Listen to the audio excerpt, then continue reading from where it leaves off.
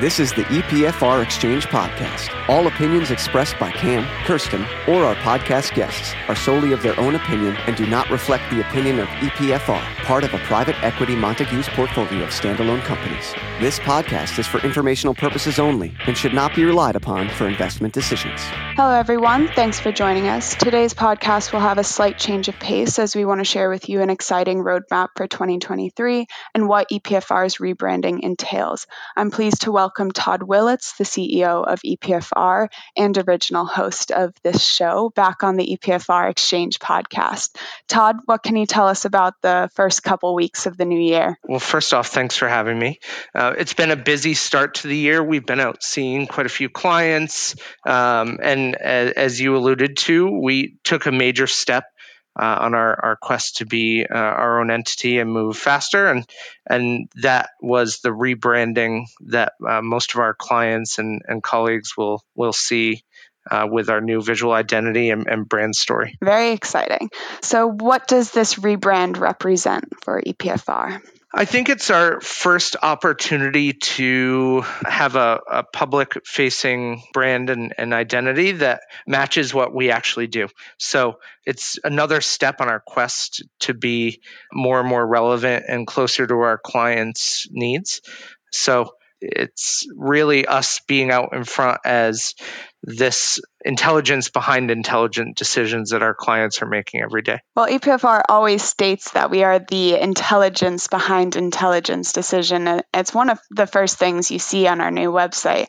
What does this imply, or why should it convince financial institutions to partner with EPFR? Yeah, we have an expertise and focus that I think is really valuable to our institutional clients. We've been a data company since the early 2000s.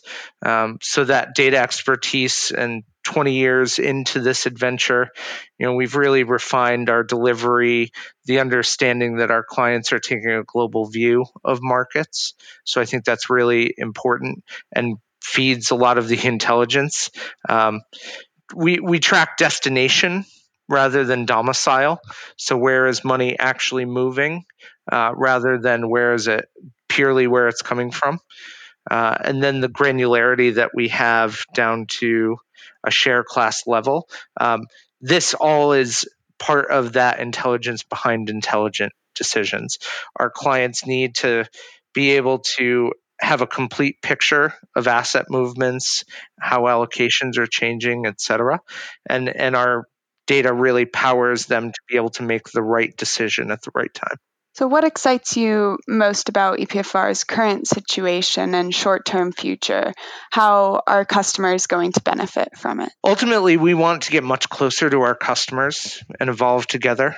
We are now in a private equity world. We know that we're going to evolve and shape what we look like over the next few years.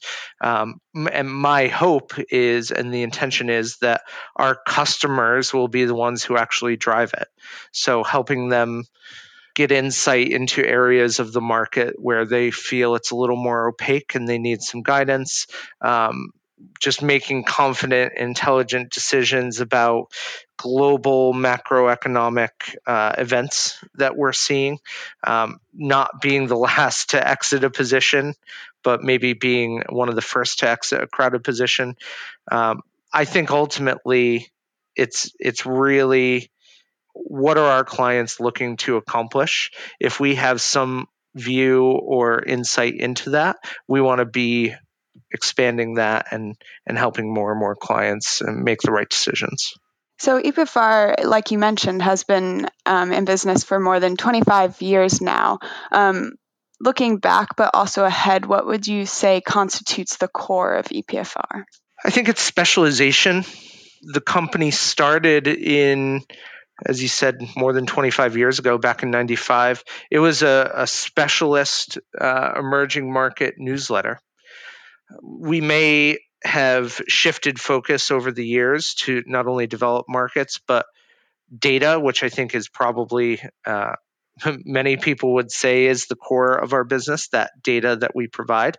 But I think it goes one further to specialism in data and understanding a complex part of the market that really can tip the scale in our clients' favor. So we give facts, not estimates. That's something that a lot of our clients have always really loved about what we offer, that it's truth in data rather than assumptions being made broadly. So I think those intelligent decisions I was talking about previously really are facilitated by the specialism that we have in this niche part of the financial services data world.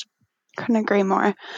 And as we kind of move into the first quarter, are there any major themes or topics being explored through our data right now? Yeah, the quant team and research team are always engaging in quite a bit of research. I know they're currently off of the back of some client demand for this sort of research, looking at EM emerging markets versus what those emerging markets look like when you exclude China.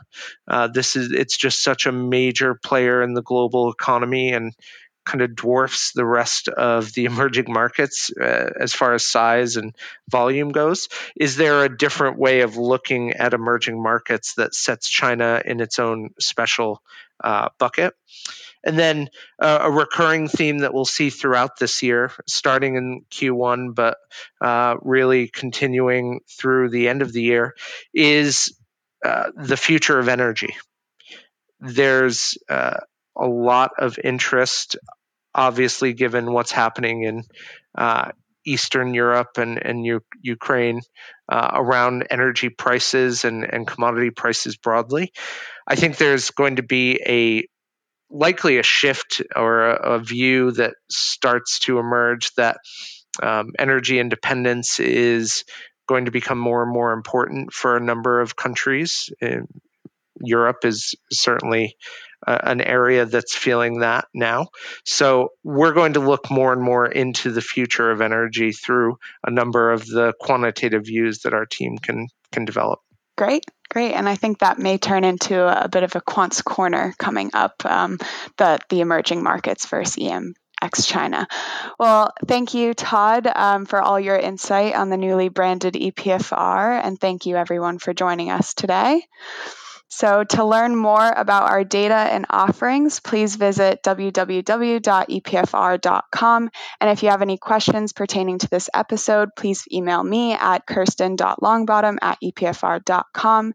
And please take a listen to the next episode with EPFR Director of Research, Cameron Brandt, as we take a look at investor sentiment, where money is moving and why, and reflect on trends seen in EPFR's fund flows and allocations data.